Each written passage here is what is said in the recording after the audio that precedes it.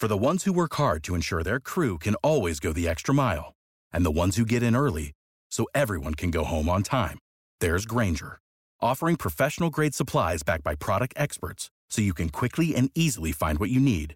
Plus, you can count on access to a committed team ready to go the extra mile for you. Call, click Grainger.com, or just stop by. Grainger, for the ones who get it done.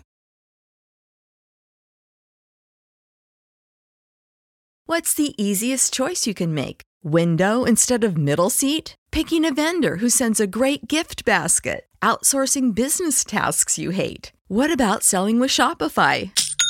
Whether you're selling a little or a lot, Shopify helps you do your thing, however you cha-ching. Shopify is the global commerce platform that helps you sell at every stage of your business. From the launch your online shop stage to the first real-life store stage, all the way to the did we just hit 1 million orders stage. Shopify's there to help you grow. Whether you're selling scented soap or offering outdoor outfits, Shopify helps you sell. Wherever and whatever you're selling, Shopify's got you covered. Sign up for a $1 per month trial period at shopify.com/try. Go to shopify.com/try now to grow your business, no matter what stage you're in. Shopify.com/try. On today's episode of Down the Wire, we have another fire guest for you guys. It's Mike Vandegaard. Ever heard of him? No, you haven't. But you get to know him on Down the Wire. The former Philadelphia 76ers scout joins us, talks about the NBA draft class, his previous classes that he got to work with, and we have so much more to discuss. All happening today on Down the Wire.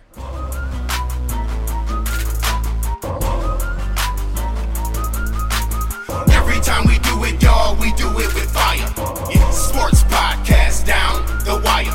Every time we do it, y'all, we do it with fire. Yeah, sports podcast Down the Wire. Down the Wire. Yeah, Down the Wire. Yeah, Tom and Dave works. Yeah, Down the Wire. Yeah, Down the Wire. Yeah, Down the Wire. Yeah, Tom and Dave works. Yeah, Down the Wire. Episode number 78. Down the Wire. What is up? My name is Tom Wirtz, here with my brother Dave. This is Down the Wire, where we talk professional sports in unprofessional ways. I'm so hungover still. Really? Oh my god. Yeah? You got like that last night? What do you expect? No, it was a great night. It was awesome. It was a long day. It was. It wasn't just not like you only had like the one show. Don't forget, I had wrestling, autonomy, and the midnight show all last night. Fuck, I'm dead. You were busting it. It was a fun night. We got to do our second edition of Autonomy. I thought it went really well, other than our mother being a really big heckler the whole time for you. That was really great. I thought that was funny. Yeah, it was really funny. It really was to me.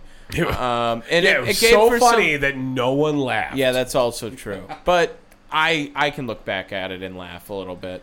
I had a great night afterwards, too, and I want to lead off this because I hope this guy fucking finds this podcast, all right? We're getting serious. I don't know who this guy is, but you'll know. You'll know after I describe this story. So I decided with a couple of friends yesterday to head out to Water Street, and we linked up at McGillicuddy's. We immediately all wanted to use the restroom right away. That's cute. It was a thing that like we all had to go, and there was a line. Pairs? No, there was no buddy system for this, but it was pretty much a group decision. Like, yeah, I gotta piss. Breaking news. Deebo Samuels has signed a $73.5 million extension, 3 years, with the 49ers. Wow. $58.1 million guaranteed. In his bag. So, I'm at the bathroom anyway, right? I'm the next one in line. I'm just going to open up this supper club right here, too.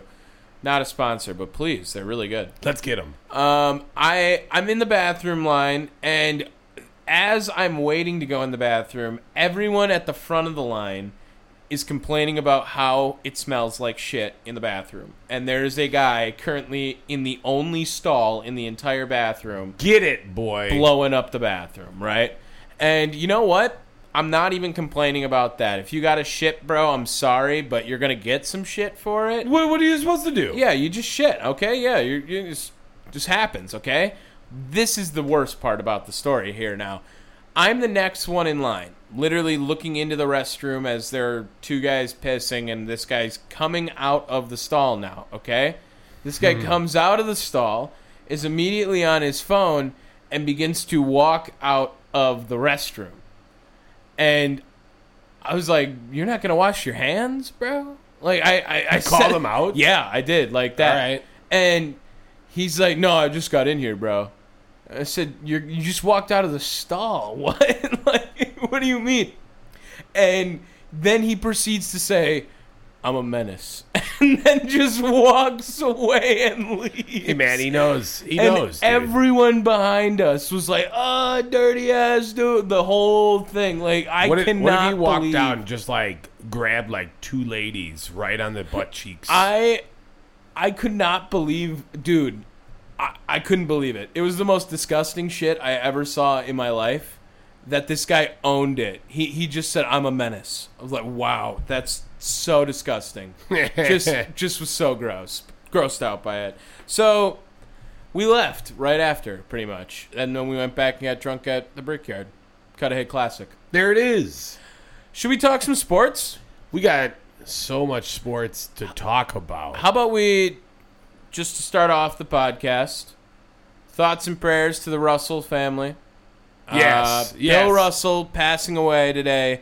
Just this morning around, 11, 12 a.m. I mean... a.m. 11 p.m., 12 noon. So It was, a legend. First ever African-American coach in a North American pro sport. Like, that's an amazing accomplishment. Don't forget That's player sick. coach, too. Right, yeah. I mean, awesome. Obviously, we know about the rings.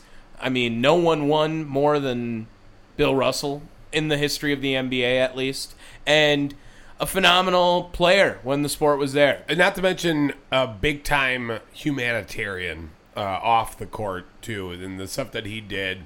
As I talked about earlier with a friend of show, Ray Cash, he is more than just a legend. He's an icon. Oh, for sure. And the finals trophy is named after him, right? The MVP trophy? Yes. As well as it should be. A legend to the game. 88 years old, though. Very full life. Very awesome. It's going to be weird not seeing him at those finals presentations because he's always there. But Bill Russell. Okay, should we get into maybe some NFL talk? I'm kind of itching to talk a little football. I'm getting excited, man. Yeah, we're getting really, really close. Let's give a little bit of the news roundup because we had a weird week with that. So I'll highlight it to start it off with this whole dispute in Carolina between Sam Darnold and Baker Mayfield. This is really fun to me because, honestly, I don't know why we're expecting Baker to perform over there. And the reason, he just got there. I mean, he just got there. It would not surprise me if Sam Darnold starts week 1 because he was with the team last year and Baker Mayfield doesn't have the playbook down or whatever in the right time. That could definitely be something. That's been a big story right now, and Sam Darnold looks like he's coming for his job, too. He's trying to keep it. Who do you think is going to be starting week 1, Sam Darnold or Baker Mayfield? Baker Mayfield. Really? I have no faith in Sam Darnold, but I have been shitting on Sam Darnold for quite some time. Yes. This is nothing new. I do like Baker Mayfield. I actually think his game is much better than he has been playing. He just needs to he needs to show some level of patience. And if he doesn't get flustered under pressure and have a pretty solid O-line, which unfortunately I don't think the Carolina Panthers have that. But, if he's able to kind of sit in the pocket a little bit more and, take a deep breath, he might be able to do good things. That is what I think is the Carolina Panthers' biggest question this offseason this training camp is their quarterback battle. Let's go through the NFL teams and let's go through their biggest questions that Bleacher Report has for the NFL. Oh, you want to get into the article is what you... I think that's what we're going to do, right? Yeah, I like that. So the article itself, though, is a little less than that. It's just the biggest questions that can decide each NFL division race. Ooh, yeah, okay, yeah. I So like that. it's a little bit smaller than that. Written by Mo Moten. Remember, we've talked with Mo Moten, or not with him, but about Mo Moten. Oh my God, you thinking what I'm thinking? All right, let's get him on. Yeah, Mo Moten's coming on the pod at Okay. some point. He's gonna ask for like fuck tons of money. Well, he's just no, he's not. He's gonna ask for like 50 donuts sent to his I'm okay house. with that. Yeah. So first, right off the bat, it's the AFC East. Can the Dolphins' revamped offense pose a threat to the Bills? You know, I don't know, man. I want to say yes. I want to say yes, but that's just not true. The question should be the Patriots, not the Bills, right? Yes. Yes. I think that should be the question, Mo Moten. I'll say that. I think the Dolphins can sneak a second place and sniff wild card potential this year, right? Yeah, I was actually even thinking a little bit broader than that. How about a threat to the AFC? Because I really do feel like Tua's going to take a decent-sized step this upcoming season, and you're going to see the Dolphins make the playoffs. I think we're going to see how valuable Tyreek Hill can be. That's what I'm ready to see in Miami. And their new head coach. It's Mike, the IT guy looking dude from McDaniel. Mike McDaniel. I can I had never to think remember of his name too. I totally spaced out on it as well. Mike McDaniel. And I think he's going to pay dividends because the guy is pretty solid. Now, the only thing that is kind of lacking on that offense is the running back core, because it's basically a bunch of dudes that are like middle of the season fantasy Myles waiver wire. Gaskin. Like, I mean, It's even less than that. You know what I'm saying? No, it's like Raheem Mostert. Like, it's a bunch of dudes that just have no business being started. I think we're going to see a lot of Tyreek Hill use like Deebo Samuel. That's what I can see next year. Not necessarily at running back packages, but I think he's going to get a lot of fly sweeps, and he's going to be utilized in some way in an option probably. Mike McDaniel was doing all that cute shit with Deebo. You got to remember that. So I can totally see Tyreek Hill, one of the best athletes in the NFL, adapting to that type of game plan too. Yeah, and we're definitely going to kind of give our predictions for the season in one of our future episodes. I think that's coming up in a couple weeks. Yeah, I would say probably 2 or 3. month? 2 or 3. End of August. Yeah, somewhere around there. All right. Next up, it's the AFC North. So is our answer no to that, by the way, then? No, the offense of the Dolphins cannot. Yeah, it's not. The question needs to get changed. Yes, it's not the Bills. It should be the AFC. That's what we'll say. Yeah, because I do think that the Dolphins make the playoffs. I really do feel like they make the playoffs. All right, AFC North. AFC North, what's the Browns' quarterback plan? Well, this just came out today. Not necessarily breaking news, but they are planning on having a decision on Deshaun Watson tomorrow, is what it looks like. And that's going to be interesting. Oh, well, it's going to come out today. You guys are listening right now, obviously. So there should be a decision out on Deshaun Watson. We don't know that answer while we're recording this right now. Is it going to be 6 games? Is it going to be 8 games? Is it going to be 17 games? Is it going to be 34 games? We don't really know, I guess. But whatever happens there, I think is a big tell. Jacoby Brissett, how many games can he win in a season, realistically? I don't know. With 6 games, if you win 2 of them with Jacoby, I think you're probably pretty happy in Cleveland, right? I mean, you would like him to win 3. If he goes 3-3, I brought this up last week, right at the tail end of the podcast. It can't be 6 games. It just can't. it 8 can't. games. It can't. Feels so wrong too.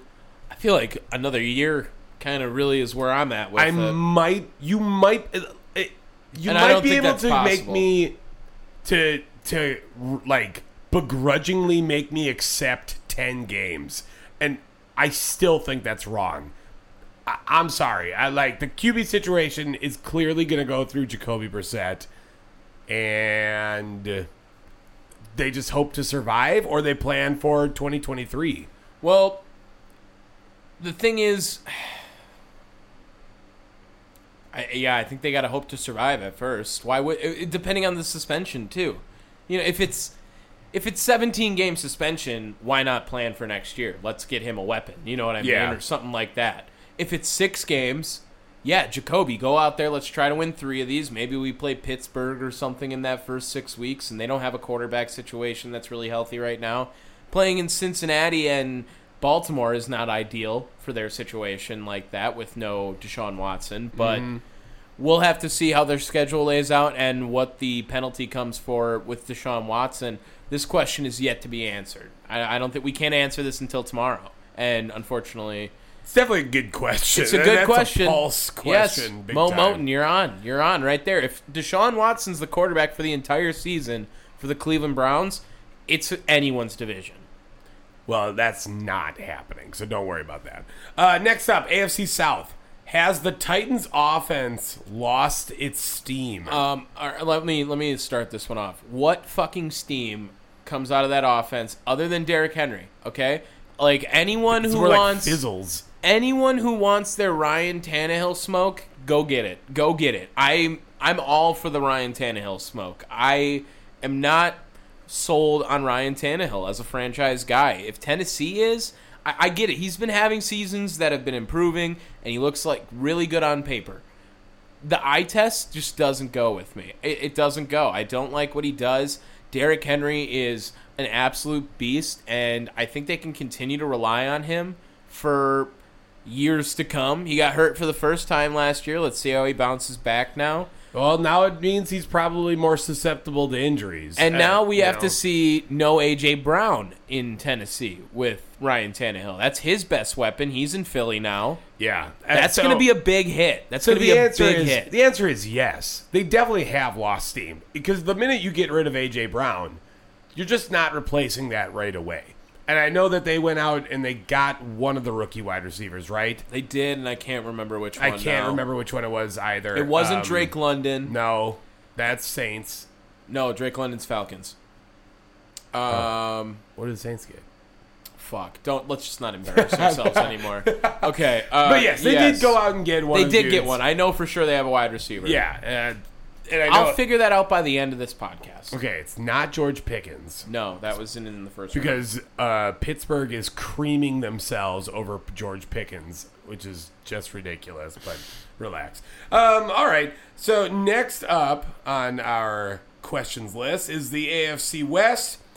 Can the Broncos go from worst to first with the addition of Russell Wilson? Traylon Burks, by the way, is who they Traylon got. Burks. So that's their game plan right there. Yeah. And as for the Broncos, I don't know if I'm very high on the Broncos. I'm not there yet. That's the hardest division, the toughest division in the NFL right now. There are 4 teams very capable of winning that division and making the playoffs. So Exactly. who are you supposed to be confident in right now other than Kansas City, who's already been there, done that? But like you said, 4 teams that can easily be seen winning the division. So the answer is yes. You can see them going worst to first. Yes. Do I think it's going to happen? Probably not. I know our good buddy to the show, Grant Bills, does not believe in that. He doesn't buy the Broncos hype train. In fact, he hates Russell Wilson. Let's ride. Yeah, no. The best is the multiple takes. Can we please mark it in here? I want you to Broncos put country, the multiple let's takes ride. of let's Broncos ride, country. Let's ride. let's ride, Broncos Let's country. ride. let's ride. Broncos Nation. Let's yeah, ride. Yeah, just put that video in. Put it right in there. I don't know. I don't know. This is a very strong team. You're going to see a lot of production. Got a out lot of it. weapons. Got a lot of power around them. And the defense got a little bit better. They added some good pieces off that. PS2, best nickname in the league. Well, that's another discussion. Okay. I don't know about that. Maybe. But yeah, I can see them. I just don't know. The only one that is a real proven commodity really is Kansas City.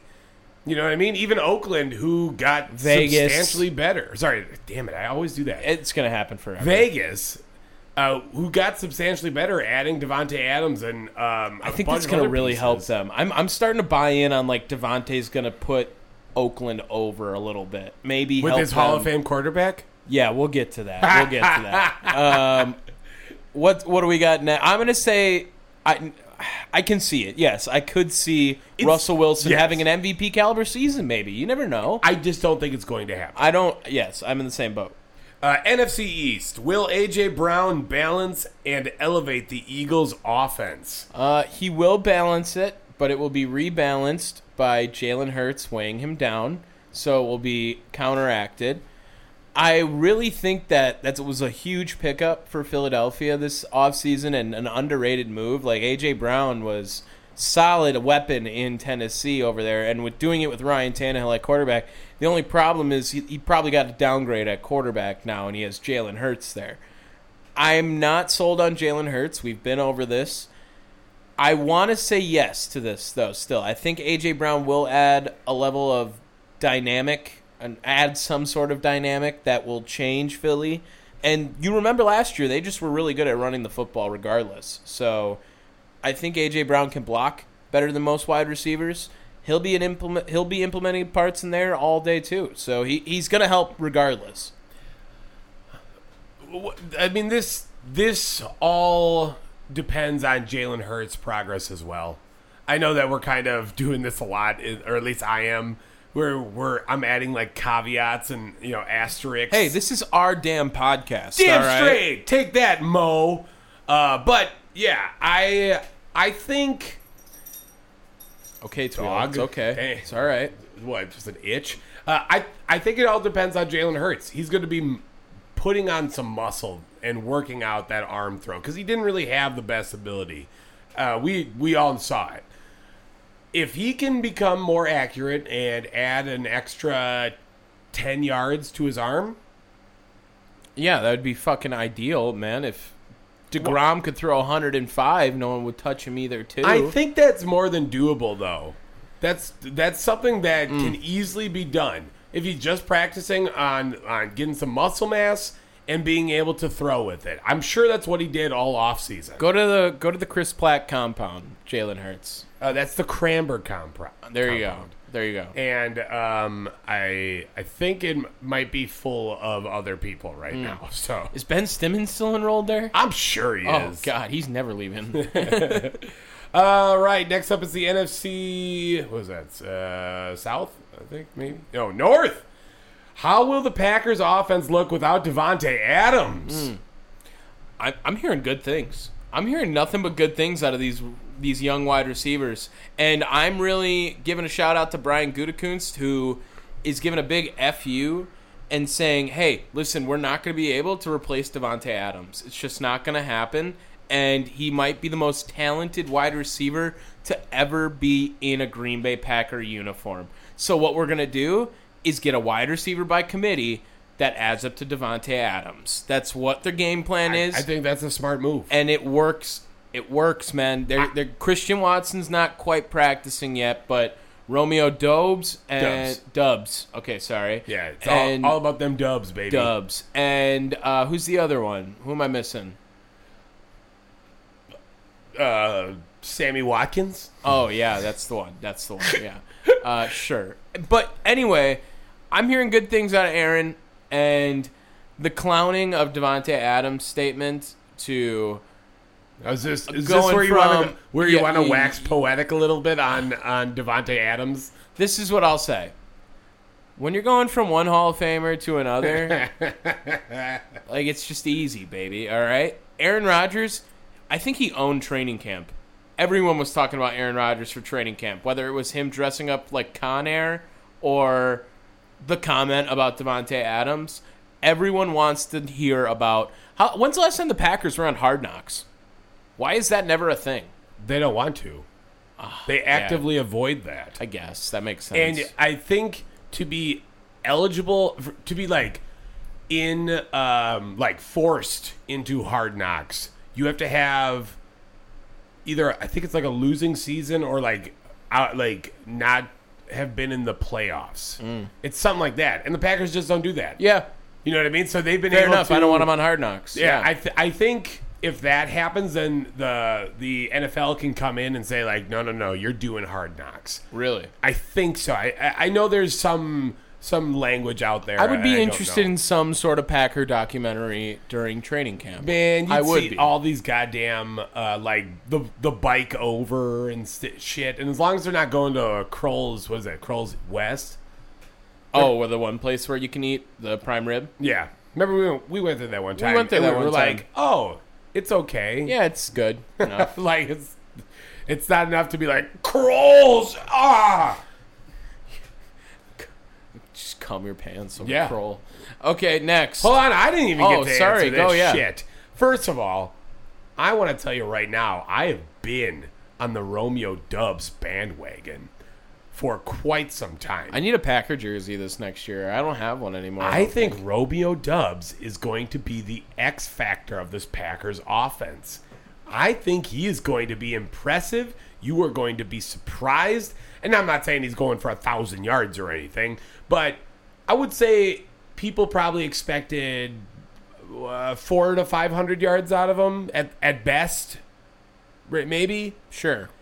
I'm going to say he has over 750 yards this season. Do you think any Packers receiver gets over 1,000 yards this year? Absolutely not. No. No. Not one. No.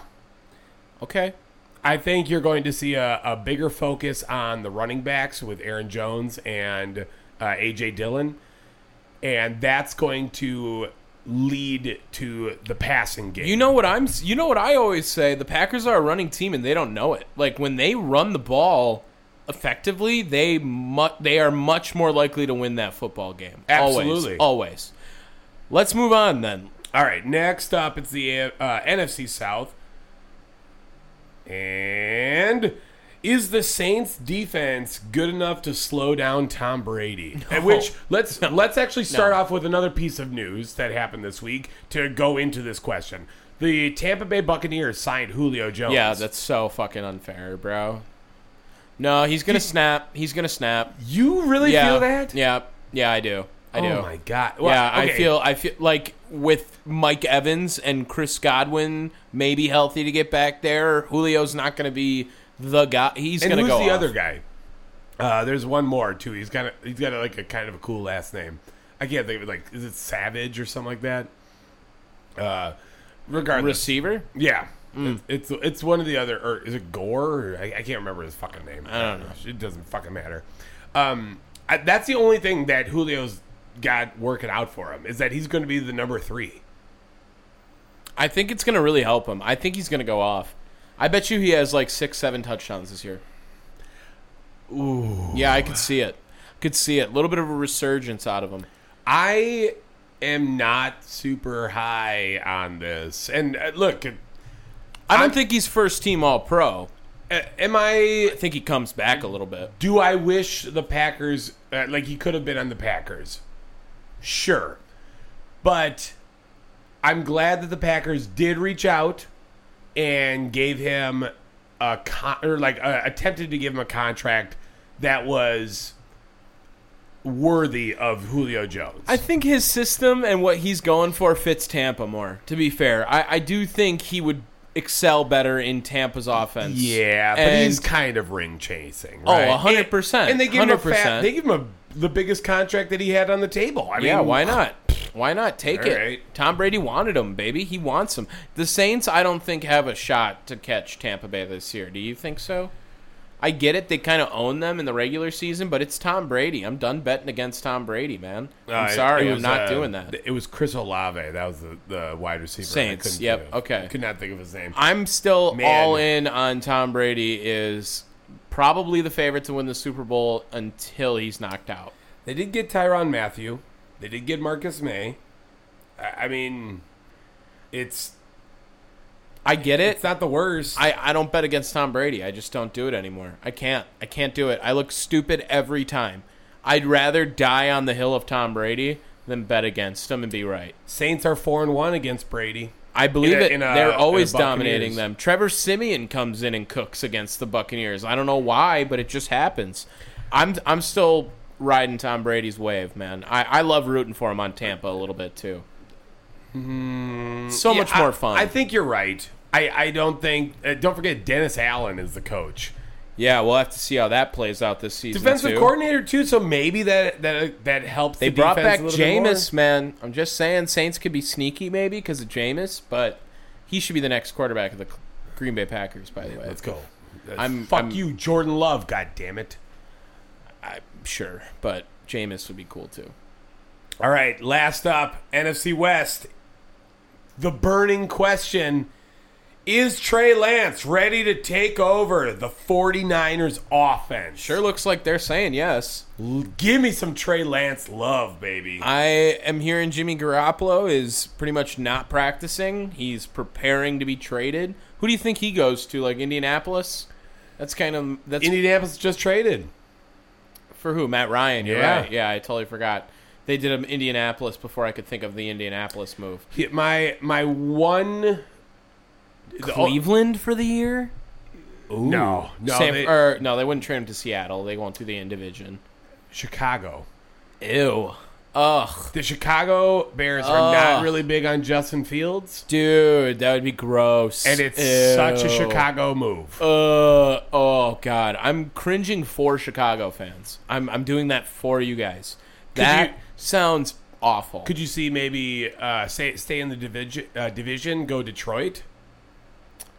That's interesting. They're kind of. That's interesting. They're kind of iffy on Jared Goff. I know. Why would you be confident in Jared Goofball? I guess I could see that. That's interesting. I would play that. Him and Dan Campbell seem like they would really get after it together too. Okay, how about this? How about wait, don't steal one of my quick hits if you're gonna do that. No, I was talking about Jimmy Garoppolo. Oh, keep going then. Fuck you. Go ahead, sorry. How about he goes to Pittsburgh and eventually loses his job to another rookie quarterback? Kenny Pickett. Yeah, what do you think about that? What about he's going to be like the Bills back. Atlanta? Maybe. Honestly, Atlanta's probably the biggest destination. Texas? Houston? They sucked so bad. They suck so bad. Sucked. Oh my They're God, Jimmy so Garoppolo would be awful. out of the league. But that's going through all the divisions then, and I think we're wrapping up at a pretty good time to get into our next segment here. Yes, we have another big interview that honestly came really out of nowhere. Into our laps. It fell into our laps. Big shout out for my guy Tony from Texas, Tony Maki. Got us the hookup talking to former NBA scout Mike Vandegaard, formerly with the NBA's Philadelphia 76ers. And let me tell you, Mike is legit. I think we're best friends now. Oh my God. We might be pretty close, at least. We're definitely able to ask him for advice, I think. Dude said he is always ready to jump on and talk basketball because Texas doesn't do basketball. We might be reaching out to Mike in the future. I'm hoping 100%. we can continue to work with We Mike. need to stop talking to let Mike talk. Yes. So here's that interview. All right, everyone. We have a big interview today. With us is former NBA scout, primarily with the 76ers, from what I had done my research with. But it's Mike Vandegaard. Mike, why don't you say hi to everyone listening to Down the Wire? Big shout out to Tony Maki, our mutual friend, for getting us on, getting us connected. But so you could say whatever you want to him because we are definitely not one of those PG atmospheres. So whatever you got to say to him, let him know.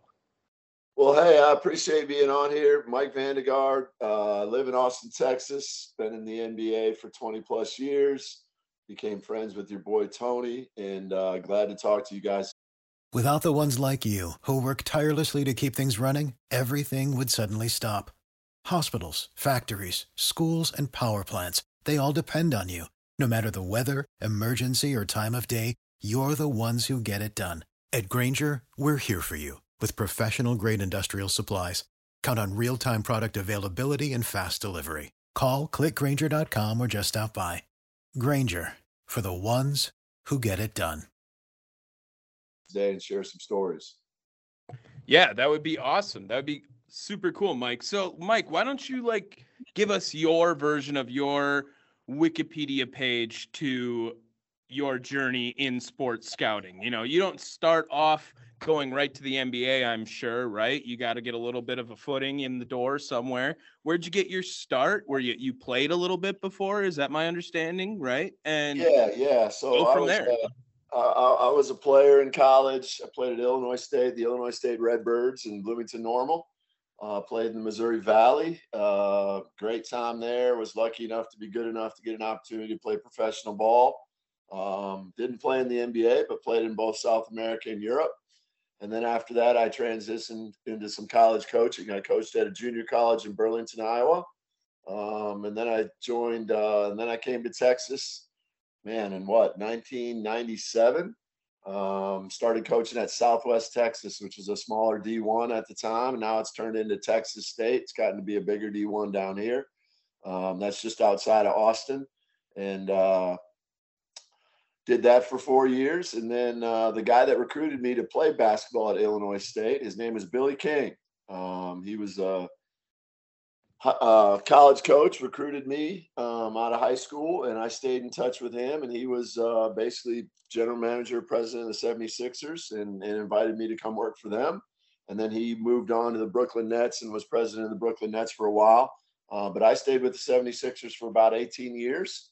All the way through the Allen Iverson age, all the way through the Joel Embiid, Ben Simmons draft, all that. And then, I did some consulting for some teams kind of after I left the 76ers, and that's my basketball journey so far. Awesome. And I love how you say so far. You're still growing, still trying to adapt, be versatile all throughout the game. Mike, this might be a weird request. Can I have you stand up? Is that going to be possible? You're kind of tall guy, aren't you? I am. I'm about 6'7", so I don't know if this is going to work here, but. Oh yeah, maybe not. Yeah, point the camera up when you stand up too. Okay. There we go. Yeah, I got my Moses Malone jersey back here, signed from the 76ers days. I got my Illinois State Redbirds in the back here too. Hey, it's amazing. Don't sleep. This is cool. Are we actually on video, by the way? We are. Oh, okay. I didn't know if we were for sure. If you see these two pictures right here, this is me playing against Michael Jordan. I should probably bring those in. There you can see how tall I am. That makes a lot better sense. That's back in my playing days. That's me versus Michael Jordan. That's 2 weeks after he hit his shot against the Utah Jazz to win his last championship. I was coaching at Southwest Texas, and they had a charity game, and not all the NBA players showed up that day. So they said, we need some ballers. Who wants to play? And I said, hey, I'm in. So I got to guard Jordan for a whole night's worth of activities, and it was pretty awesome. And best question for that, though. How well did that go? It went really well. Shit. There's some Google stuff on it, but Michael had 45. I guarded him the whole game, but I had 35 on Michael. Oh, okay. And our team won 117-111, and they stacked the teams. The only player on our team that was an NBA player was Michael Finley. Finley had 61, and I had 35. Former Wisconsin Badger, Michael Finley.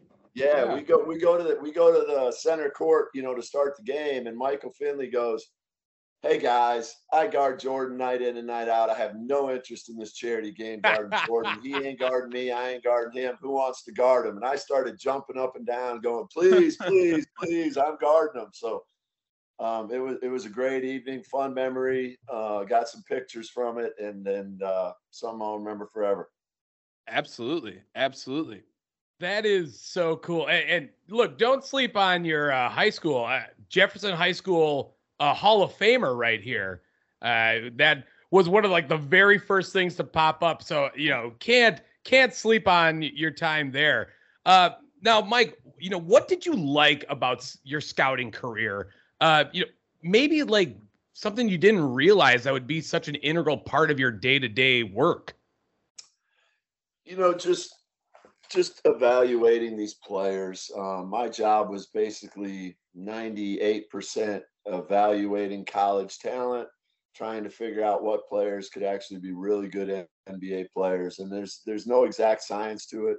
But if you really, if you work hard, if you care, and you work on a good team with quality scouts, quality, management, you can usually find some guys that are really going to help you. And I'll tell you what, my first 10 years with the 76ers, you can go down the line. Almost every draft we had, we nailed it out of the park, because when we had AI at the early on, we weren't drafting in the top 10 very often, almost never. And every time we had a draft pick in the late teens or in the 20s, they ended up being long-term NBA guys. And I'm really proud of the success we had, especially my first 10 years in the league. And you talk about that. How is it drafting later on in the drafts? Because, when you hear about the NBA draft, it's very top heavy usually. There's 1 to maybe 5 guys that really light up a room when you talk about them. And then if you're a team with good success, you're stuck gambling, basically. That's why they call it the lottery, I would assume, for the rest of them, to try to find something that might have fell and been a diamond in the rough. What goes into your mindset when you're trying to find that kind of guy? Well, I think it all depends upon where you're at. If you're in the top 5, you're star hunting. I mean, obviously you're bad for a reason. There's a reason you're drafting in the top 5. Your team isn't very good. You need the best player out of that draft if you can find him, if you can get him, if he's still available. Once you move down the line a little bit, you get into the, mid to late lottery, you're hoping to get a really quality, NBA starter. Once you're out of the lottery, probability is you're not finding a starter. You're just finding a good rotation role player guy.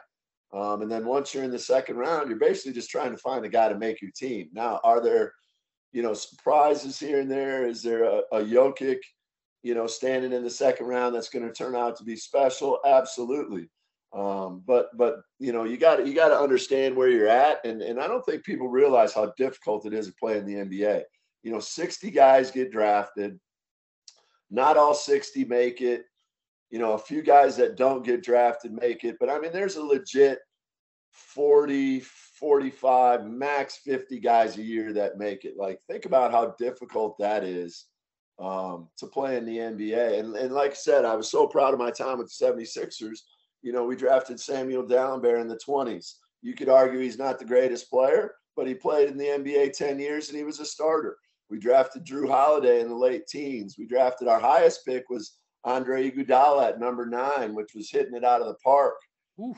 We drafted Drew Holiday, like I said, Sam Dalembert, Iguodala. We drafted Vucevic at 15.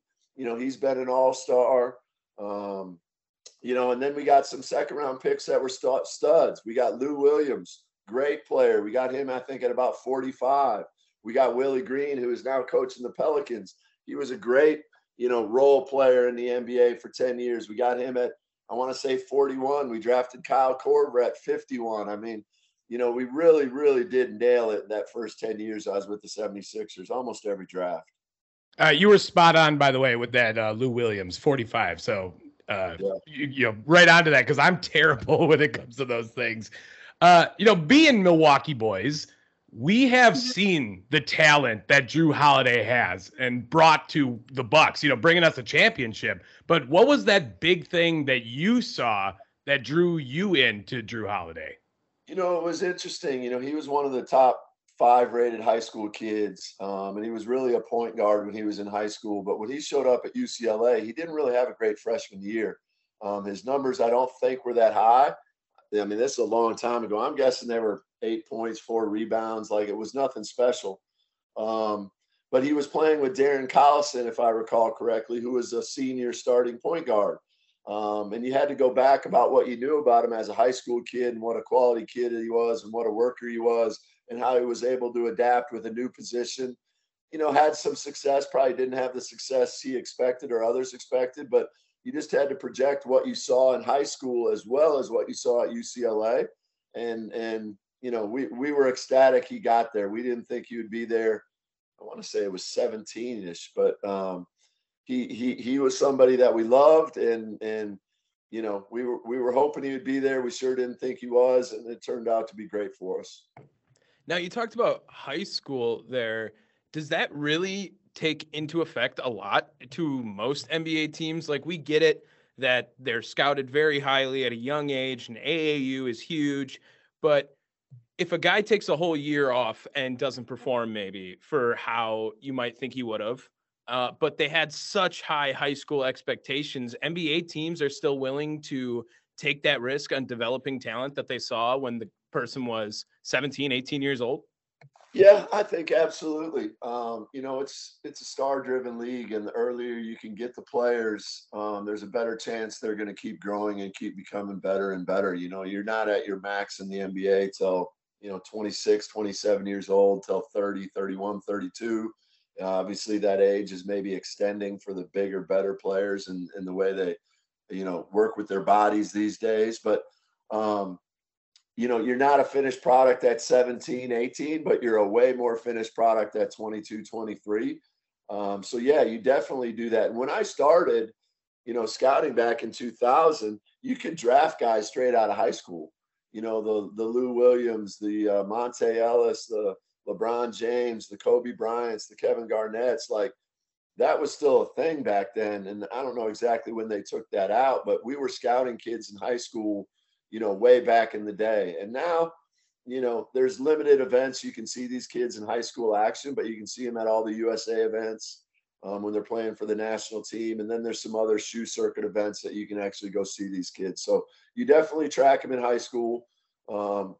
And when I got done with my time with the 76ers, I actually spent a lot of time studying these high school kids and doing that consulting work for other NBA teams. And I started watching these high school kids as a, you know, freshmen in high school and sophomores in high school. And almost all these guys, starting with Shaedon Sharpe, he you know, went early this year, went in the lottery. I watched him. And then all these kids that are going to be in the draft next year was really what the kids that I started watching in high school as freshmen and sophomore in the next upcoming draft. All right. Well, Mike, that is super cool because we were, you know, kind of watching this year, and especially with us in Milwaukee, we're getting some mixed signals with someone like MarJon Beauchamp, you know, that went to the Bucks. And one of the things that, you know, has kind of knocked him, at least in the you know, just around town, is the fact that he's been to so many different high schools. Now, how much do you think that plays into his overall success? Like, does that affect your opinion at all? If, you know, in your scouter's mind, you know, MarJon is kind of a polarizing figure to this Bucks community. Yeah, you know, that's interesting. I would say 10, 15, 20 years ago, it for sure was a real warning sign. Somebody going to multiple high schools. Usually back then it was because you were having significant problems, getting along with teammates, getting along with coaches, chasing maybe the biggest, baddest, or the next big thing. And that was a serious, you know, red flag. In today's world, I don't think it's nearly the red flag it used to be. You know, I'd love to have some more stability on a player. But kids are constantly being recruited. Kids are constantly trying to find the next biggest, best thing. You know, I look at Shaedon Sharpe, and I love that kid. I love his talent. You know, he started at a prep school, then he switched to a prep school. Then his senior year, he didn't play at the prep school and transferred to Kentucky. And then he was supposed to stay at Kentucky, and then he came to the draft early. You know, these stories are just different in this day and age with social media. And the ability to recruit, and the prep schools getting bigger and better. You know, IMG, you know, Montverde, Oak Hill, all these people producing these NBA guys. And now there's the grind league with all these prep schools. It's just a different world today. So, and I don't know, you know, MarJon's background, you know, like I did years ago when I was really, really, really studying every player. But yeah, I would say 10, 15 years ago, that was a major red flag, but today I think it's diminished greatly. Okay, I can get behind on that. Now you can see my face too, Mike. Hopefully, Hopefully that finally doesn't make fixed you want to that. leave, Mike. Yeah, got that all situated. We're all good over here now. Um, Mike, so who are some of the guys that were you a part of like Trust the Process era a little bit then there too? Yeah, Yeah. I left the 76ers. I think 2018 was my last year with the 76ers. Okay. Okay. So go into that mindset a little bit of like trust the process and like, relying heavily on draft capital to build a team. And, especially when you have a guy who's a superstar in the league now, like Joel Embiid, you draft that guy. He has a really long road to the NBA, honestly, on top of it. And You knew stardom he was himself. talented. You knew he was talented, but how do you get that mindset to trust the process when you have a guy like that? Well, that wasn't my decision to make. Let's be honest. I'm just telling the guys who are above me what I think they should do in a certain scenario. We had Drew Holiday at the time. Sam Hinkie came in and started the rebuild for the 76ers. It wasn't my decision to say this is the right way to do it. This is the wrong way to do it. That was the ownership's decision and Sam Hinkie's decision. And I think when it's all said and done, probably a pretty solid decision. You end up with, Joel Embiid, and all the opportunities at high draft picks and Ben Simmons, even though that maybe hasn't worked out perfectly. They are one of the best 8 teams in the league. I think realistically, a couple of years ago, if the Toronto Raptors bounce doesn't go 4 times and go in, they have a legit chance to play the Bucks to go to the championship. I think, surprisingly, the Atlanta Hawks beat them 2 years ago, and probably the Sixers should have won and would have had a chance to play the Milwaukee Bucks again to go to the championship. So, when that process started 7, 8 years ago, whenever that really was, we were in the middle. Our best player was Drew Holiday. We actually traded him on draft night. That was a little bit of a surprise to me. I didn't know we were planning on do that, but that's what started the rebuild. And to be able to say in 8 years, you're going to be, where the 76ers are at today, really one of the best 8 teams in the league, and they have a realistic chance at a championship, and they've had a realistic chance at a championship. I don't know that you would have said that if you would have kept Drew Holiday and probably stayed in the middle of the pack. So, that's a big question mark in terms of the NBA. How much do you fight to win every game? Obviously, the coaches and players do that every night, but as an organization, sometimes you may need to make that decision. This just isn't going anywhere. And the 76ers were stuck in the middle for a long time. Once Allen Iverson, basically left the team, we got stuck in the middle. And then we actually kind of built it up a little bit. And then we traded everything for Andrew Bynum. Like we traded the whole world for Andrew Bynum. Yeah.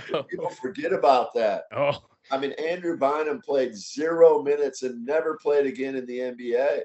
We traded Iguodala, Vucevic, and draft picks for Bynum. And we were on the verge of being a playoff team with Drew Holiday, Dallenberg, Iguodala, Vucevic. Like we were a fun Thaddeus Young. I forgot to mention him. We drafted him. Oh yeah, Thad Young, man.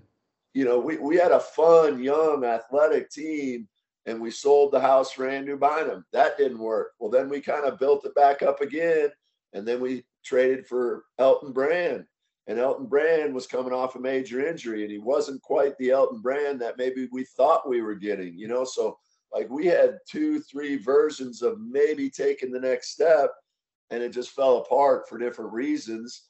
And then they made the decision, not to try to do that slow, grind it out rebuild where you're drafting, 10 to 20 every year, and do the, trust the process. And, I actually think it worked out pretty well.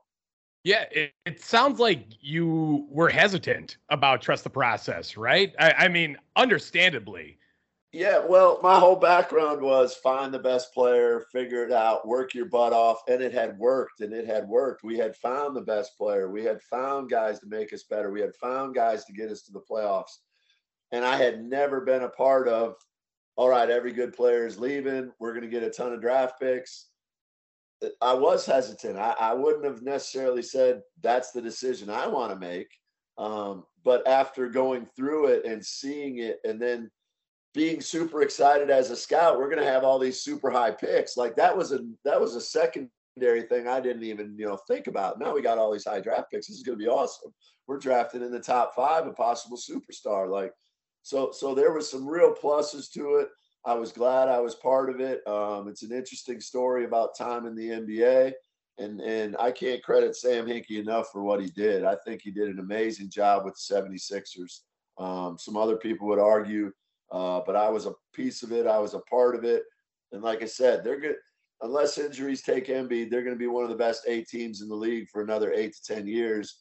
And if you get the right piece or two, you could win a championship. I say this about the Dallas Mavericks.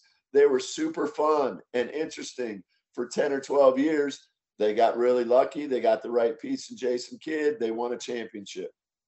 I'll say that about the Phoenix Suns with Steve Nash and Stoudemire. They were the talk of the league for 10 years. They never won it. Huge bummer, but they were awesome. I would say the same thing about your Milwaukee Bucks. They did finally win it, but is that going to be a one-time thing? Are they going to be able to keep doing it? Like, they're super interesting. They're super exciting. They sell out. Don't jinx us like that, Mike. Stop. I'd believe that every year is that championship team. Yeah, I'd put the 76ers in that same boat, though. They're going to be super fun. They were interesting. They're exciting. They had to trust the process. And I think the NBA should thank the 76ers for trust the process. Whoever cares about talking about the last place team tanking and getting draft picks? Like, it created a whole new world of media that had never been talked about before. The San Antonio Spurs tanked to get Tim Duncan. The San Antonio Spurs are going to tank again now by trading DeJounte Murray. Everybody talked about how the San Antonio Spurs are the greatest, most respected organization.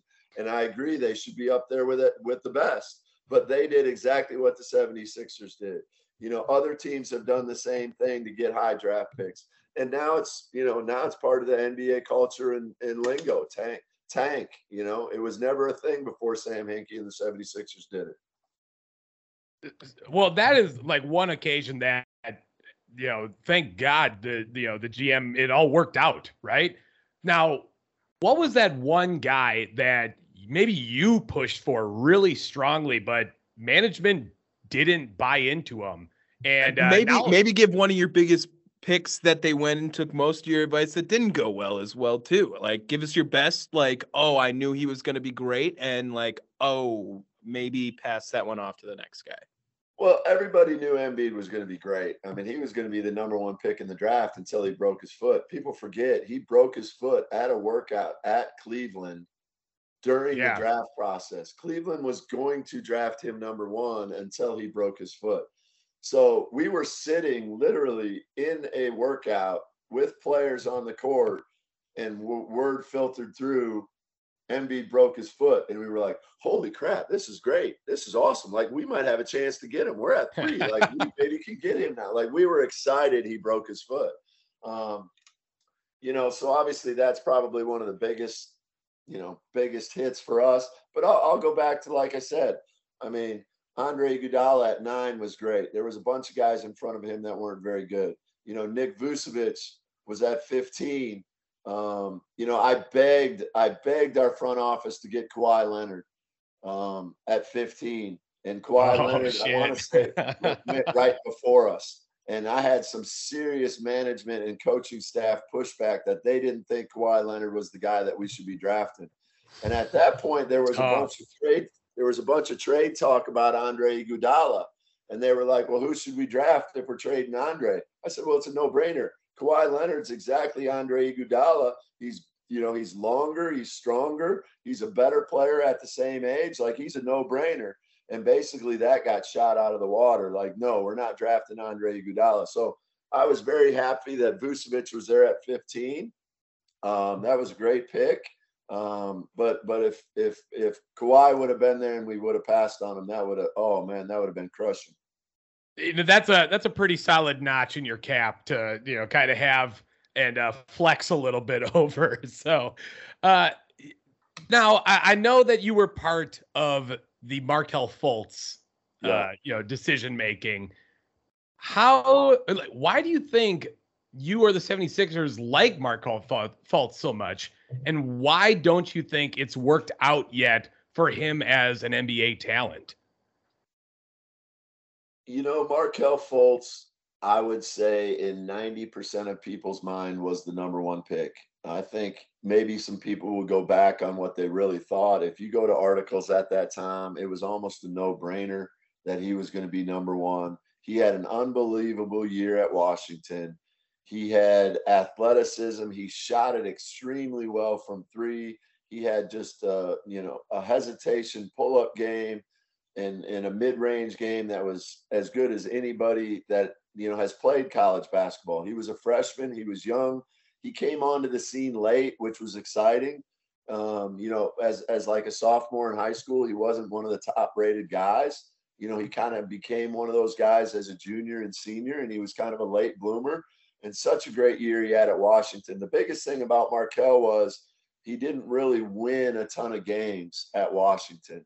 That was kind of the only knock on him. It wasn't a talent thing on Markelle Fultz. Sometimes it happens. You draft a guy that high and it doesn't work out. And we actually had the third pick in the draft that year. I mean, we could have stayed at 3 and we could have possibly drafted Markelle there or Tatum if he would have gone there. But I think Boston made the decision that they did not want Markelle Fultz and they were willing to take the chance to move back. We decided we wanted Markelle Fultz. We needed that second playmaker, that could score and be that second playmaker next to Ben Simmons. And Markelle Fultz was the perfect fit if he would have been what you thought he could be. And he hasn't turned out to be that way. Obviously, something happened with a shoulder, with some injuries. Obviously, this last year he had a big injury.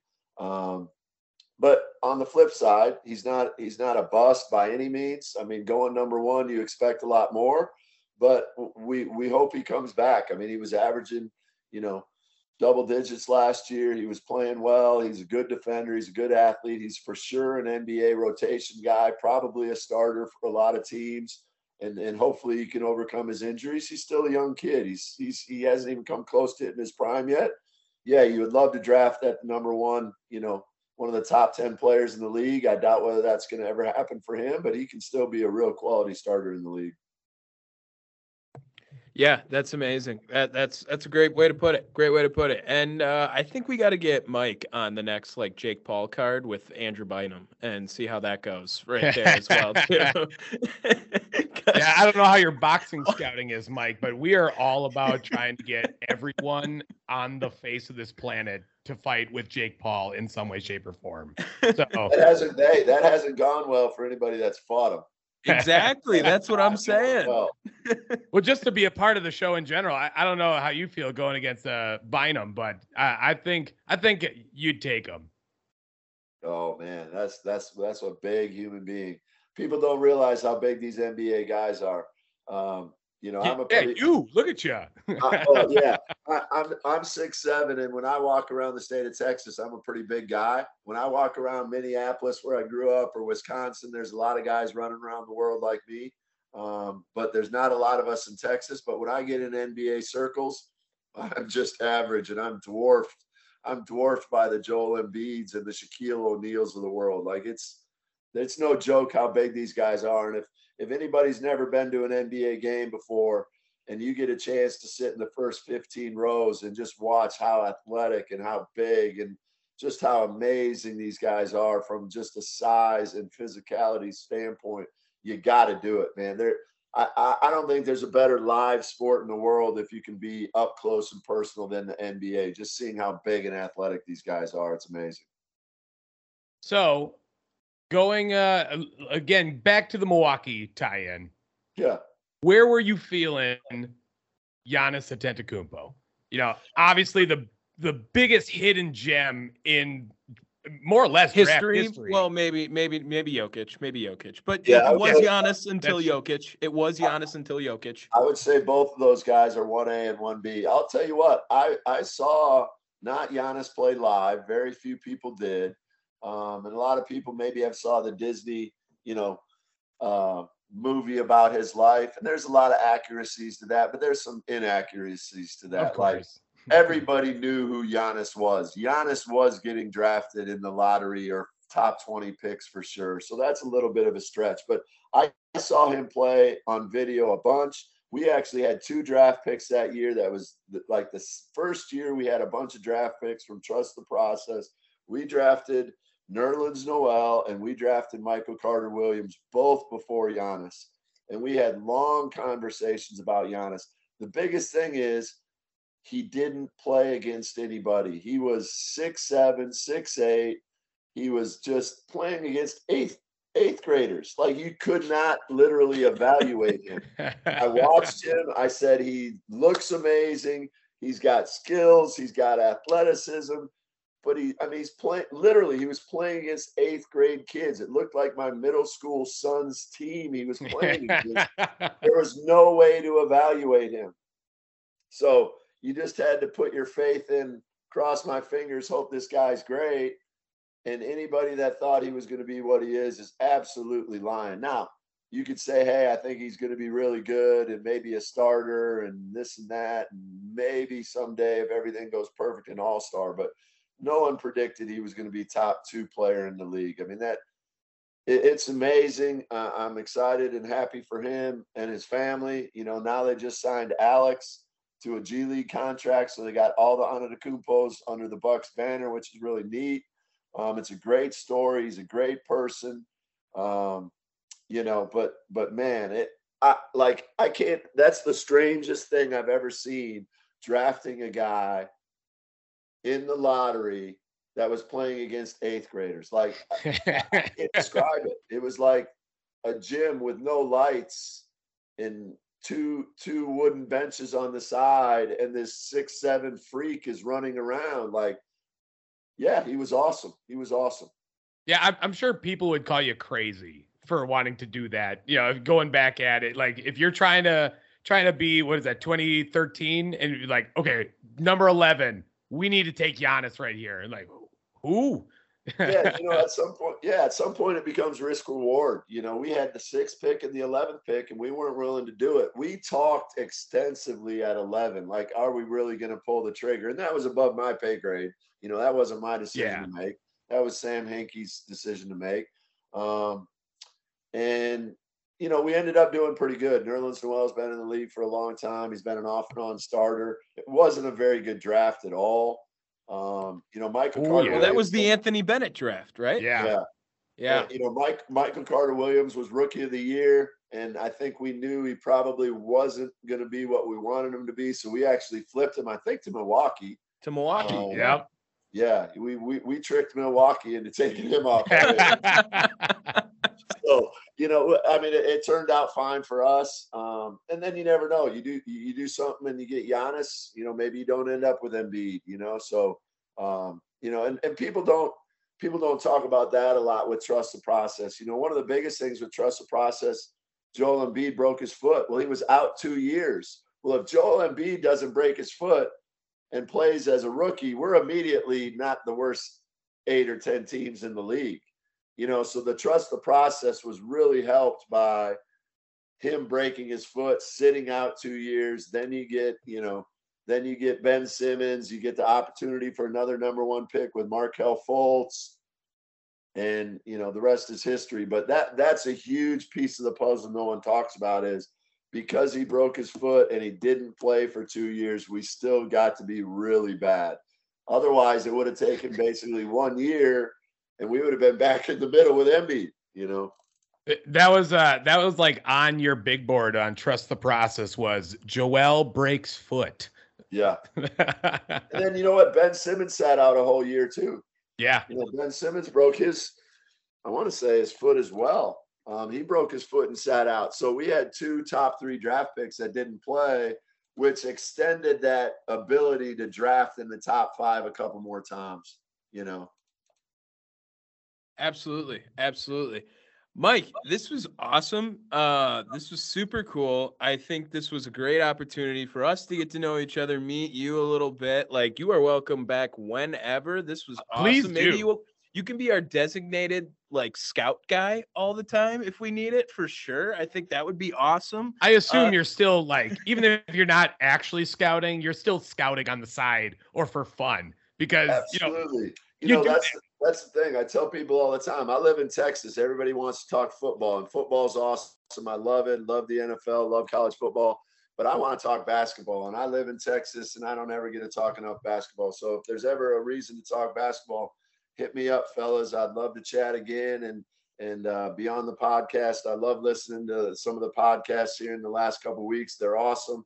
They're a lot sillier than I am. I don't bring that energy and silliness sometimes, but we'll get you there, Mike. We normally play You'll be games. Magic Mike Vandegaard by the end. There of we this. go. I like it. So if there's ever any basketball talk you want to have, hit me up, fellas. I appreciate it. That's great. You got anything you want to plug? You got any projects you're working on? Stuff you want to get out to the any way people, people can support you. foundations, whatever. You know what? I'll throw this out there. I'm part owner of CoachTube. CoachTube is a platform for kids to and adults for that matter to gain knowledge on any sports, whether it's archery, bowling, wrestling, basketball, football. We have big name coaches in the NFL, the NBA, college football, college basketball. They put up, videos on just teaching kids how to play the game the right way. There's millions of different courses on there.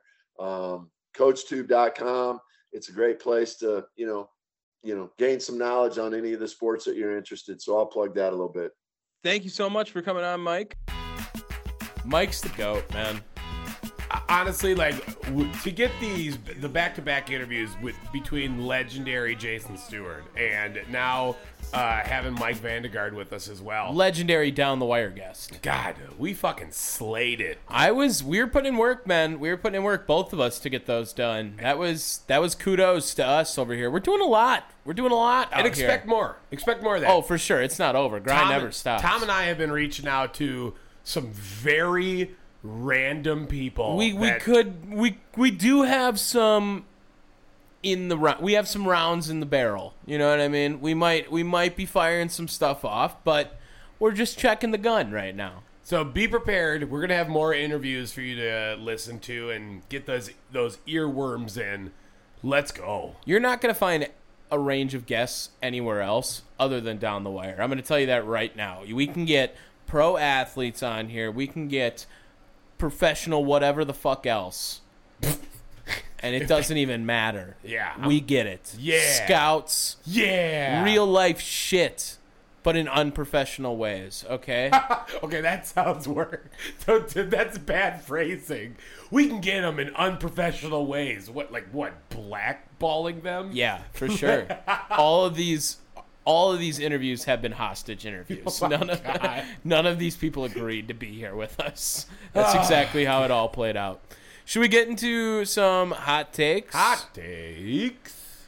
So I have a hot take, and my hot take is Josh Hader gets traded for Juan Soto. Well, that's a very hot take. That's my hot take. It's my hopeful hot take. I hope it's a framework. I think it would be very stupid for Washington to engage in this. But why not? I feel like Josh Hader has a lot of value right now and could possibly draw a little bit of interest in some way, shape, or form. And why not for Juan Soto? We'll add in a couple of other bats as well. I don't want to give up the 18-year-old. What's his name? Starts with an L. Jackson Chourio. Jackson Chourio. There's literally no L in that at all. Yep. Jackson Chourio and Sal Frelick. I don't want to give up those guys. What about Joey Weimer? For Juan Soto? Bye. Okay, bye. That's really easy. Nice to know you. Corey Ray? Oh my God, dude! Please, someone take Corey Ray. He is not even on the in the club anymore. Yeah, he is. He's in AAA. No, he got. I thought he got outrighted. No, we got Corey Ray still. I know it's ridiculous. Right. 5th overall pick in 2001 maybe. I don't even know. This guy's 48 years old. 48 years old in our minor league system still. And Keston Hiura, throw that all in there. Give me Josh Hader, Joey Weimer, Corey Ray, Keston Hiura for Juan Soto. Yeah, that's not happening. I would do it. I'd do it. Yeah, of course you would. Do it, Washington. Do it. And while you're at it, a lot of I'll the give you names- Brad Boxberger Well, don't do that. and Brent Suter Okay, but do that. and his publishing rights to his Baby Binky book. My computer turned off. Yeah, but there's a lot of names being talked about right now, so it'll be interesting. We'll probably review all the trade stuff next week because that's what we like to do. Yes. but We are judgmental people. We are not predictionists. Frankie Montas is probably gone. No, Luis Castillo to the Mariners. I really like that one. Just saying. Say Just that for wanted- next week. Just wanted to say that one real quick. Joey Gallo's probably going to get gone. Brewers? Question mark. Please don't do it. Okay. Well, and that's going to be my hot take. Brewers aren't doing anything. Okay. I would rather the Brewers do nothing than get Joey Gallo. Really? Yes. I am not buying into that. Are we not the official podcast of batting average? Was that not Are we? us? Well, we were pretty damn passionate about batting average. We were padding. We were passionate about batting average. Yes. But change of scenery is a thing. Listen. Batting average at 159, I don't want it. I don't want it. He's not in it this year. He's not in it. He might turn it around for batting 220. That would be turning it around. I'm not all in on that. I'm sorry. He has not shown the ability to not strike out every other time it feels like he's up to bat. He's not hitting as many home runs as they want from him. I get it. Aaron Judge and whatever the else fuck steroids and all they're doing in New York are doing enough of the home run hitting, so it's not a big deal. But that's why they're trading him. They don't need him anymore. He's just eating up money at this point. All right. Well, here's my take on that. Unfortunately, or fortunately, they came out of the gates swinging from the All-Star break. Puns entirely intended right there. But they have had a flurry of runs ever since the midseason break. And to me, that is going to give them a built-in excuse to do nothing. Which, all right, fine. This has lasted. Will it last, though, going into the playoffs? I don't know. I really do wish they get a bat. I feel like they just need to do something. And I'm not saying, like, How do you feel about Josh Bell? I'm okay with that. Yeah, but then that takes Rowdy out. Does it? Well, then we got McCutcheon to play the outfield. Are we confident in that? Kutch has been pretty good, dude. Puts him in, what, left field or center field? Something like that. That takes out Johnny Davis. I kind of like Jonathan Davis. I don't think he's terrible, too, man. It's a weird lineup that I really don't hate as much as I want anymore now. But Josh Bell does add a level of dynamic to it, so we'll see. We'll just have to wait and see whether or not they actually do something. Should we get to quick hits? Yeah, quick hits. Quick hits. We're going to cycle back to training camp and fucking highlight Dan Campbell here doing All right. up-downs with his team during training camp. I just wish Dan Campbell. What are you doing? Nothing. It just turned on. Oh my Go God. on. So rude. Dan Campbell doing up-downs with his team. They counted up to 11 in the video. I think that he probably did more because he's Dan Campbell. He's a fucking dog. I wanted to highlight that. Shout out to him. The Lions, I think they're on the rise. They might win 5 games this year. That sound about right? Man, I have been buying into this idea that Detroit might be the second best in the NFC North. That's crazy. You're talking to Grant too much. I really like No. that idea, dude. No. And I know that seems a little crazy, but They're not. We're just calling their quarterback goofball. okay, but that's because Jared Goof is a great nickname. You can't even deny me that. He actually didn't have that horrendous of a season. I don't think it's what Detroit's looking for. Okay. And it won't be in their future. But Dan Campbell, I'm going to be really hurt if he loses his job. I'm going to be really Never. He's got a lifetime contract.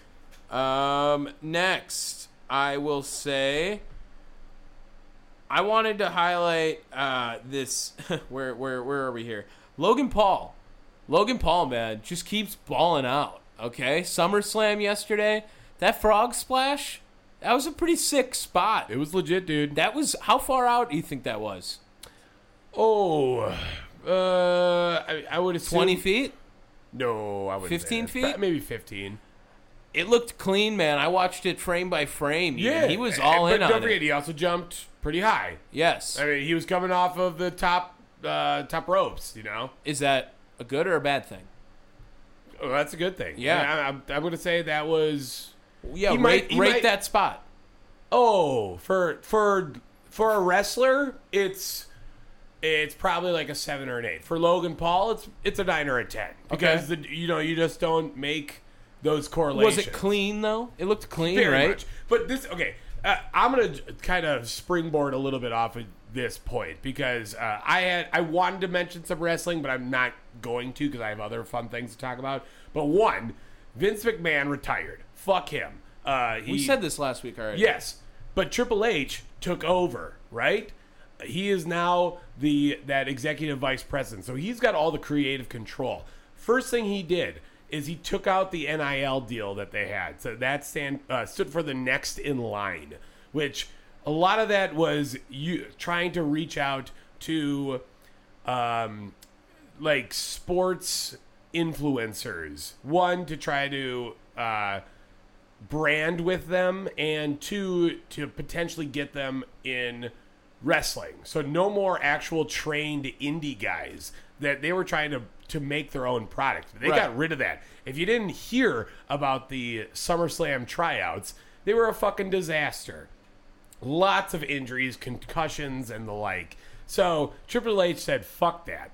You know, and now I know some of our guys on Chairshot want to tell me that was, you know, the NIL had nothing to really do with all that. That's just not true. That's not, at least in my opinion. Whatever. Going forward, you're going to see a lot of new stuff come out of the WWE, and to me, it's refreshing. And you kind of saw it with SummerSlam. They said it was a great SummerSlam. I have not watched it, but man, I'm looking forward to seeing and hearing the things that are going to change in WWE going forward. Do you know the results? Like, should I not say what happened? I do. I know the results. You can go ahead. I was just going to say, what do you think of the angle of putting Logan Paul over? Hey, man, The Miz is the master of that shit. He's so good at just jobbing out like a pro. Wisconsin Miz right here. I'm not saying I'm up to his caliber, but I am very good at losing in wrestling. Also, are you gonna shout out the brother while you're at it? And his... I did have him next on my... Go right ahead. Yeah. Look at that transition. So Jake Paul's not fighting anymore, and I'm pissed, bro. I'm pissed. And it's because now I'm full on Jake Paul's side. I've adapted the whole way, and I think these motherfuckers are scared to fight him. And I'm not saying I'm the first guy in line to go fight Jake Paul. And he had an issue making weight, sure, whatever. Maybe Jake Paul's paying these guys to miss weight or have an issue because he's worried. But it sure looks like they're bitching out, and I'm not for it. I'm not for it. Yeah, because dude came out on Twitter. I forget who he was supposed Hassan to... Rahman. He came out on Twitter and straight up said, like, this was not me. I wanted to do this fight. This is all on the Jake Paul's party. So I wonder what nefarious shit... Again, we've already said this. I've already said this.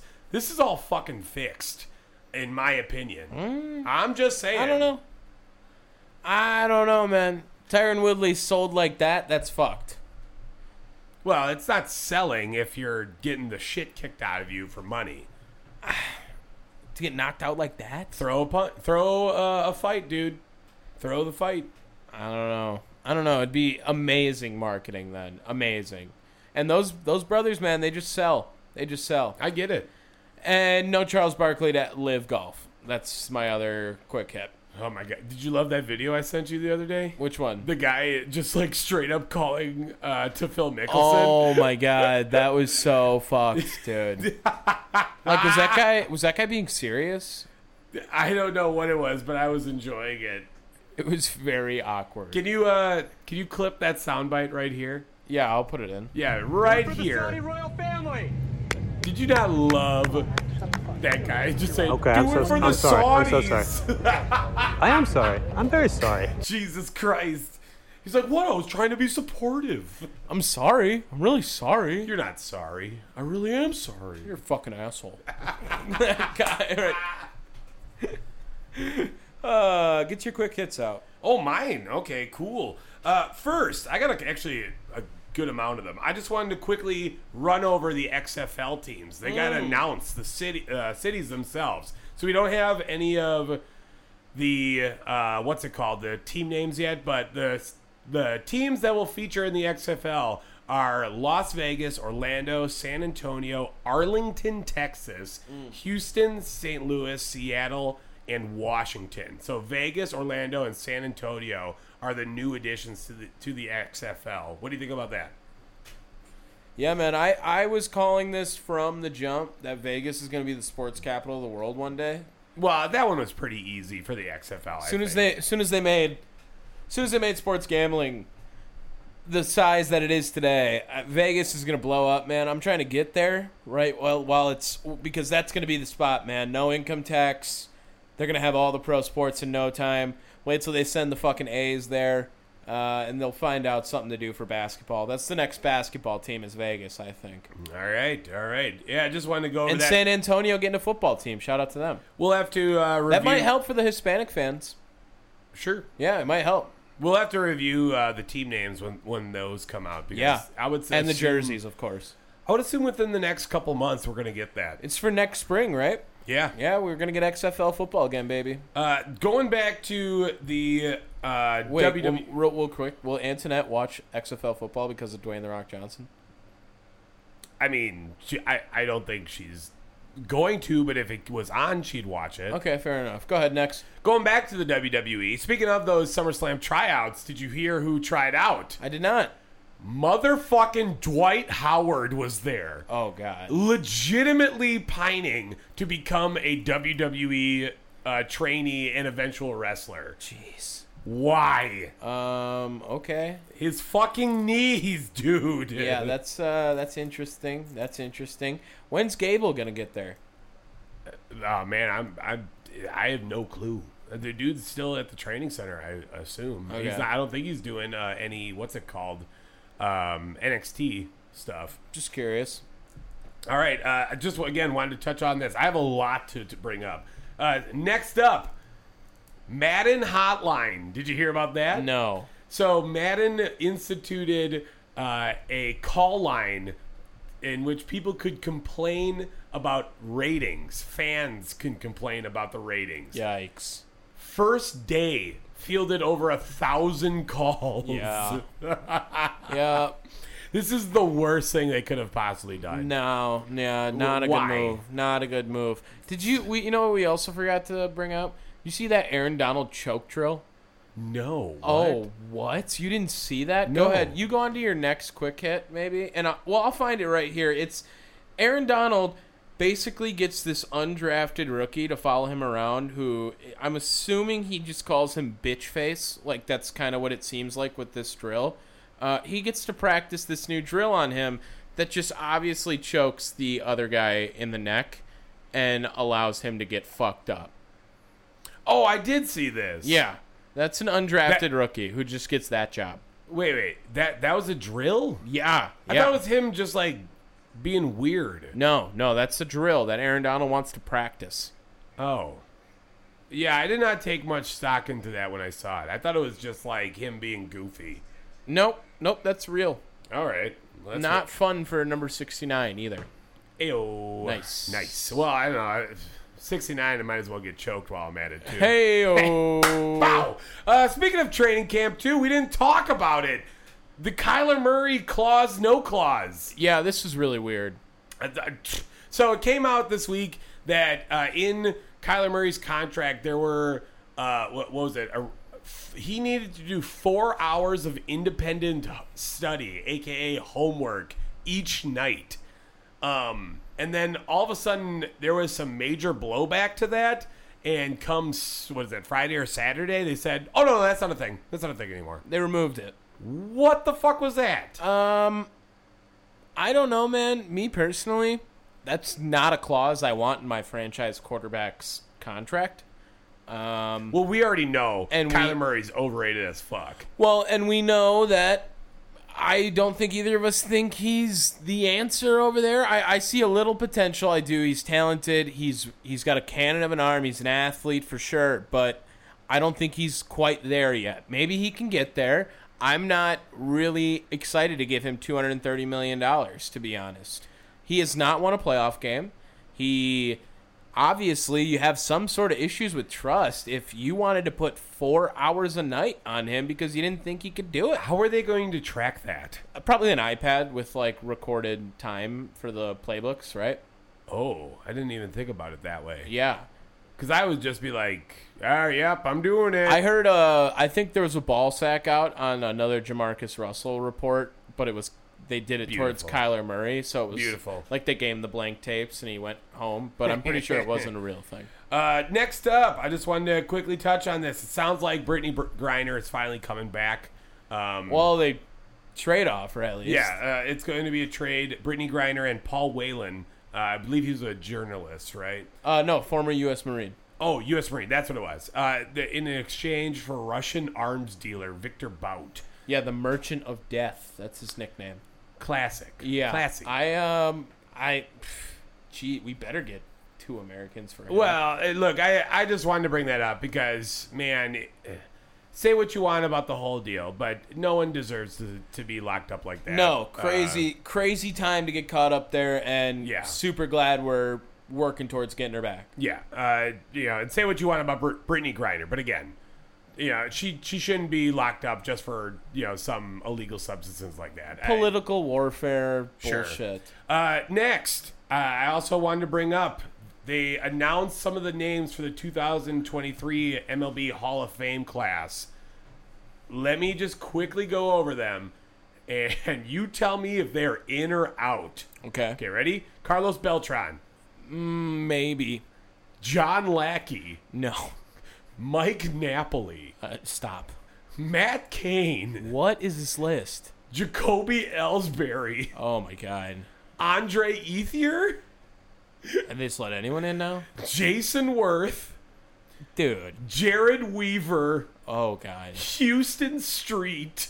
I think that one is the sneakiest second best one. Francisco Rodriguez. Okay, yeah, that one's He could do it. I could see K-Rod getting in. The rest of these guys... Carlos Beltran could maybe get in, too. I think he's got some numbers, man. Dog. Maybe not this first ballot, to be fair. He might be more of a third, fourth ballot. I don't know how many guy. of these guys even make the next ballot. Yeah, I wouldn't vote for this really is anyone. Bad, dude. When is Shane Victorino getting a shot to get in the Hall of Fame then? What the fuck is that? Like, if you're going to throw every other guy who used to be a Philly back in the day. That is so bad. Those are the early notable names eligible for 2023. I think I could vote for K-Rod and Carlos Beltran. Confidently saying that right now. I could understand Carlos Beltran not getting in first ballot. K-Rod, I think, could get in first ballot. Ooh, right there. I don't know about first ballot. Isn't that what it is right now? First ballot, like this is. You don't think anyone's gonna make this is their first time eligible, but I don't know if I could say he gets in first ballot. He will get in though. I'm just saying that's a rough. He's got the record for most saves in a season too. Yeah, that's gonna help him a lot. Just a fucking rough list. Maybe though. Carlos Beltran, but the cheating probably didn't help him. So. All right, and my last one is easily my favorite, and thank you for being so patient. There was so many quick hits this week. We talked about this. Gardner Minshew. Did you see his Instagram post this week? Was he naked? Well, first, let me show you. Look at this picture. Oh, almost. Gardner Minshew posted an Instagram video, 4 minutes and 22 seconds, talking about his off-season workouts and stuff, and how he is getting ready for the Eagles season by staying outside the stadium in a former prison bus. I don't I don't want to be living in a converted prison bus. I don't care how nice it might be now. But, oh, yeah. So, by the way, that's the prison bus inside. Yeah. I fucking love Gardner Minshew, dude. Like, just... that's a guy you want to be teammates with, dude. It is. He's going to go out there on Sunday and put his damn life on the line holding that iPad. He's not going to do anything else. But you know he's there to ride with you. Deadspin absolutely roasted him when they asked, out there, who's the target audience of this montage? The Instagram floozies that he's already matched with on Tinder? Excellent. But, I mean, seriously, the amount of shit that is on that bus, that, again, why? You're going to need a tetanus shot, dude. I have one more quick hit that I totally forgot about, but I remembered it's going to be really good. Okay, so I'm going to close it out with this one. Gardner Minshew, come on the pod, too. Like, he's going to be on one day. You can get him. Backup quarterbacks, baby. Official podcast of Backup Quarterbacks. Did you hear about Andrew Mevis? No, but is that Mevis and Mutthead? No. Andrew Mevis was trying out for the Jacksonville Jaguars. The Andrew Mevis sounds like a body part that I never knew existed. Well, he's a kicker and a rookie. He wildly missed 3 field goal attempts in warm-ups for training camp. All right, so he's got a shot. And they didn't like that because one of them hit the former Dallas Cowboys head coach Dave Campo in the head so bad it hit a bystander while he was trying to kick this field goal. And he was immediately cut after missing and hitting someone in the head. That seems to be a thing this week, though. Did you? Because who was the what's his face on the St. Louis Cardinals that beamed the first base umpire on a throw from from shortstop? Did you see that shit? I did not. Mevis had a really rough first 4 days. Pulled 2 short field goal attempts wide left. Pushed 1 wide right during Thursday morning.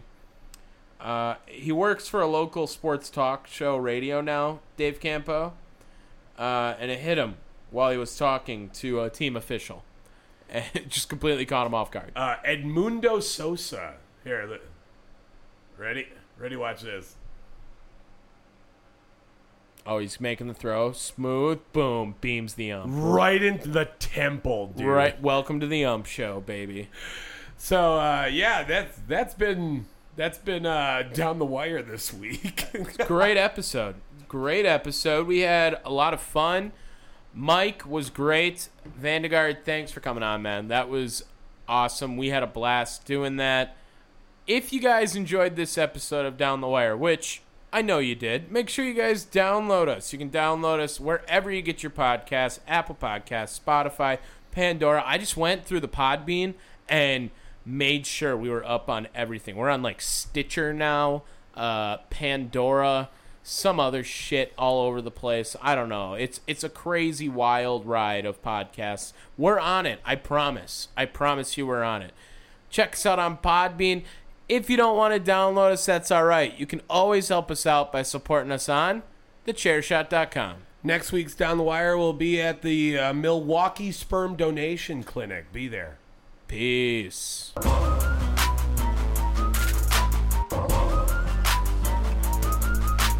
Every time we do it, y'all, we do it with fire. Yeah, sports podcast Down the Wire. Every time we do it, y'all, we do it with fire. Yeah, sports podcast Down the Wire.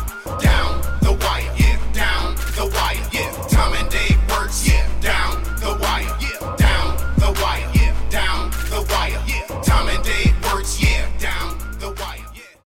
When you need need mealtime inspiration, it's worth shopping Kroger, where you'll find over 30,000 mouth-watering choices that excite your inner foodie. And no matter what tasty choice you make, you'll enjoy our everyday low prices, plus extra ways to save, like digital coupons worth over $600 each week. You can also save up to $1 off per gallon at the pump with fuel points. More savings and more inspiring flavors make shopping Kroger worth it every time. Kroger, fresh for everyone. Fuel restrictions apply. You know how to book flights and hotels. All you're missing is a tool to plan the travel experiences you'll have once you arrive. That's why you need Viator. Book guided tours, activities, excursions, and more in one place to make your trip truly unforgettable. Viator has over 300,000 travel experiences to choose from. Everything from simple tours to extreme adventures and all the niche, interesting stuff in between. So you can plan something that everyone you're traveling with will enjoy. Real traveler reviews give the inside scoop from people who've already been on the experiences you're considering. So you can plan with confidence. Free cancellation helps you plan for the unexpected. And 24/7 customer support means you can travel worry-free. Download the Viator app now and use code Viator10 for 10% off your first booking in the app. Find travel experiences for you. Do more with Viator.